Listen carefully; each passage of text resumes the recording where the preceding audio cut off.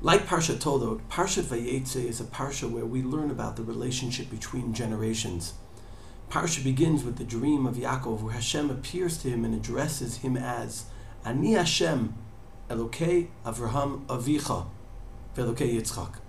He refers to Avram as Yaakov's father. And we learn from this that the Avot are our fathers. This is the first time Hashem is speaking to a grandchild of one of the Avot. And therefore, when he says, Elokei Avraham Avicha, he can teach him the quintessential concept of Avot. In the end of the parsha, we read about Yaakov's interaction with his children. Very interestingly, in Perek Lamed Aleph, when Yaakov's confrontation with Lavan concludes, Yaakov refers 3 times to Achai, to my brothers. For example, in Pasuk Memvav it says, Vayomer Yaakov le'echav liktu avonim. And then later in Pasuk Nun Daled it says, Vayizbach Yaakov zevach bahar vayikra le'echav lechol lachem. Now, as we know, Yaakov's brother was Esav, and he was not involved with this story. Rashi tells us that the usage of the term Achi here was referring to Yaakov's children.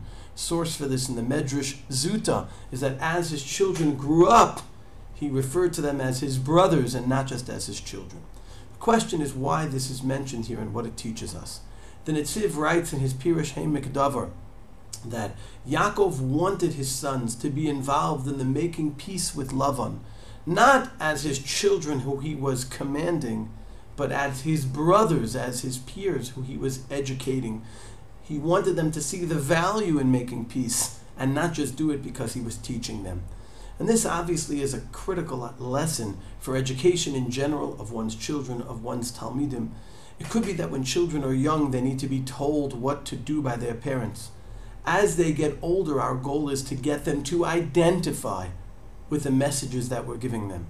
And part of that is when we treat them as peers, when we speak to them as we would speak to mature adults, and especially parents who are used to educating their children at an age when they're not yet ready to identify with the mission. It's important that we shift the way we educate our children as they grow older in a way that they realize that we're treating them with maturity, that we want them to understand the message and identify with it. Let's remember these lessons about how to relate to our past and how to relate to our children in a way that we can inspire them to be a continuation of the Masorah that we're giving over to them.